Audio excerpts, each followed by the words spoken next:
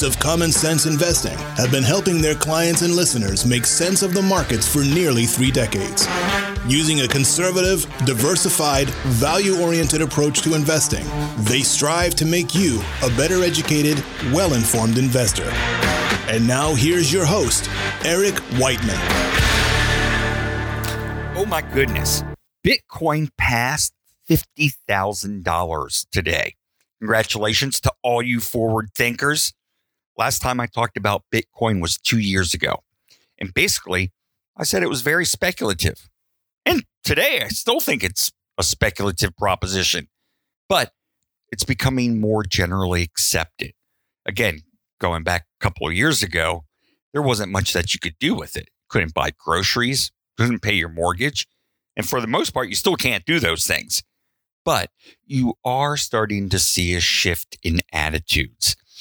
Companies like Tesla, MicroStrategy, they're adding it to their balance sheets.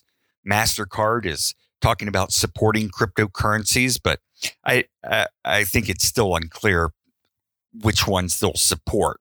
And that's because MasterCard said it was only interested in dealing with cryptocurrencies that, quote, operate in full compliance with all applicable laws and regulations, including those applicable to anti-money laundering.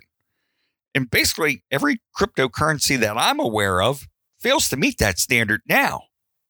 Yes, some companies already issue payment cards that allow you to make payments over the MasterCard network using your Bitcoin holdings. But currently, these Bitcoin payments, well, they're converted to dollars before they're transmitted across the network. And if the recipient wants to receive their payment in Bitcoins, well, then they got to convert those dollars back into Bitcoins. And for that, well, MasterCard charges you an extra fee for that service. Long story short is that it's probably time for me to revisit this. And I do plan to talk more about it on an upcoming show. In the meantime, the market continues to grind higher. Nothing's really changed over the last few weeks. We've got plenty of fiscal and monetary stimulus, more coming down the pike. And when you put those two together, that's a pretty good recipe for higher stock prices. Not to mention that we're getting more shots in the arms and the things on COVID front, well, it's gradually getting better. But as I said on the last show, I am nervous. By several measures, stocks are now valued at their most expensive since the dot-com bubble burst back in 2000. Now, earnings are going to have to live up to the hype over the next couple of quarters, or it could get really ugly. And that's what investors are expecting to happen. They're expecting for earnings to increase faster than stock prices. So for new investments, I think that you're going to want to keep the bar high here. You're not just going to want to buy whatever the stock du jour is. You know, Warren Buffett used to use a baseball analogy to describe the discipline of value investors. And he said that a long-term value investor is like a batter in a game where they aren't calling any balls or strikes. So if that's true, then you're going to let dozens, even hundreds of pitches go by, including a lot of pitches that other people are just going to swing at. No, you need to be a student of the game. You have to learn from every pitch that comes your way. You have to learn which ones to swing at and which ones to, well, just let go. And you can't be influenced by the way other people are playing or performing around you. You know, they're motivated by their own results. You have to have the patience to be willing to wait until you're thrown a pitch that you can handle, or what you think is an undervalued investment. Meaning, I don't think it's smart to invest in businesses that you don't understand or ones that are excessively risky. You know, a lot of investors, they feel like they need to be fully invested at all times. They act like the umpire is calling balls and strikes, mostly strikes, and the umpire is forcing you to swing at almost every pitch. Forget about batting selectivity. No, you need to go for frequency, right? No. A lot of individual investors, just like amateur ball players, well, they simply can't tell the difference between a good pitch from a wild one. But they take some solace in knowing that most of the market participants feel compelled to swing just as often as they do. If you're a value investor, I would say a pitch not only has to be in the strike zone, but it has to be in your sweet spot too. I'll tell you, your results are going to probably be a lot better, or a whole heck of a lot better, when you aren't pressured to invest. Don't ever feel like you're missing out. Just because you hear all these great stories about this stock going up, don't feel like you're missing out. There are going to be times when you don't even want to lift the bat off your shoulder. Remember, the cheapest stock in an overvalued market can still be overvalued. You don't want to settle for an investment that you think is going to offer a relatively safe 10% return if you thought that another stock is offering an equally safe 15% return, either if it's going to materialize. And I'm going to say an investment has to be purchased at a discount from what you think the underlying value is. This just makes for good absolute value. But being of good absolute value alone isn't enough. You have to choose the best absolute values from the ones that are out there. And what I mean is a stock that's trading at 1/2 of its underlying value might be attractive, but another one trading at 1/4 of its worth is even better, right? So what I would suggest is that you continually compare potential new investments with your current holdings.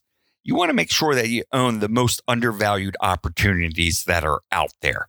And don't be afraid to look at your current holdings as these new opportunities appear before you, even if that means taking a loss in one of your other investments. In other words, no investment should be considered sacred when a better one comes along. Sometimes you're going to have dozens of pitches come at you. In a panicky market, the number of undervalued stocks increases and the degree of undervaluation grows. In a rip-roaring market like now, the number of undervalued stocks and their degree of undervaluation goes down. When the opportunities are scarce, be self-disciplined. Don't swing at bad pitches. I'm in the process of adding a couple of stocks now, but I need to hold off talking about them till we're able to buy all that we want. But one stock I think that you can look at now is Merck, symbol MRK. I own it, clients own it. But as always, you have to do your own research to see if it makes the most sense for you and your portfolio. Now, Merck, symbol MRK, it's trading around $74. It's paying a 3.5% dividend. I think it's a solid company that's selling at a bargain type price. And it's selling at these prices because of COVID-related disruptions. It's weighed on certain areas of their business. But that impact has also largely been offset by continued strong momentum in their blockbuster Keytruda franchise, one of their biggest drug, and some cost control initiatives. So the pandemic pressures persist, but they seem manageable to me. Merck said that the COVID-19 is going to reduce their total sales by about $2.5 billion in this past year.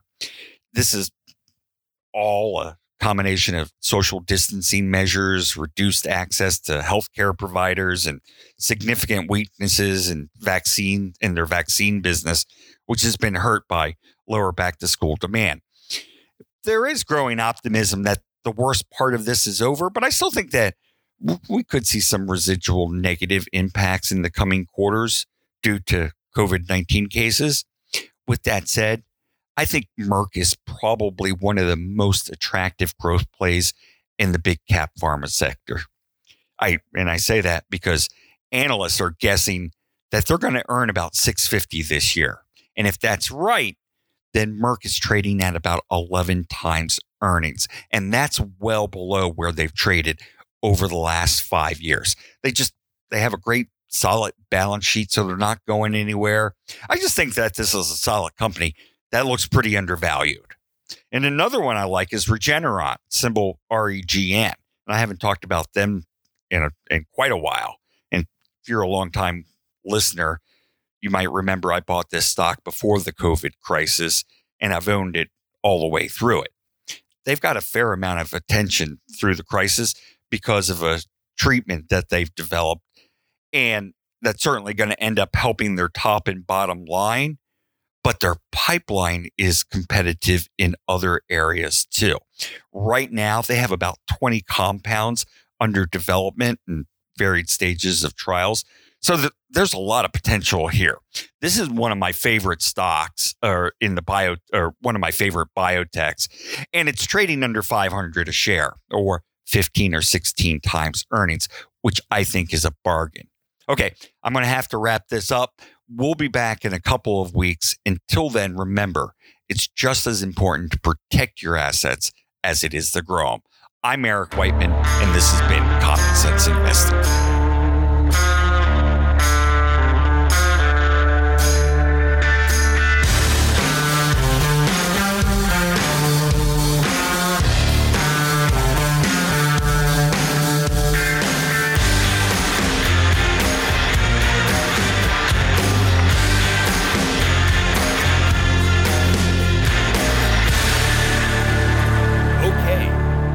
To the show.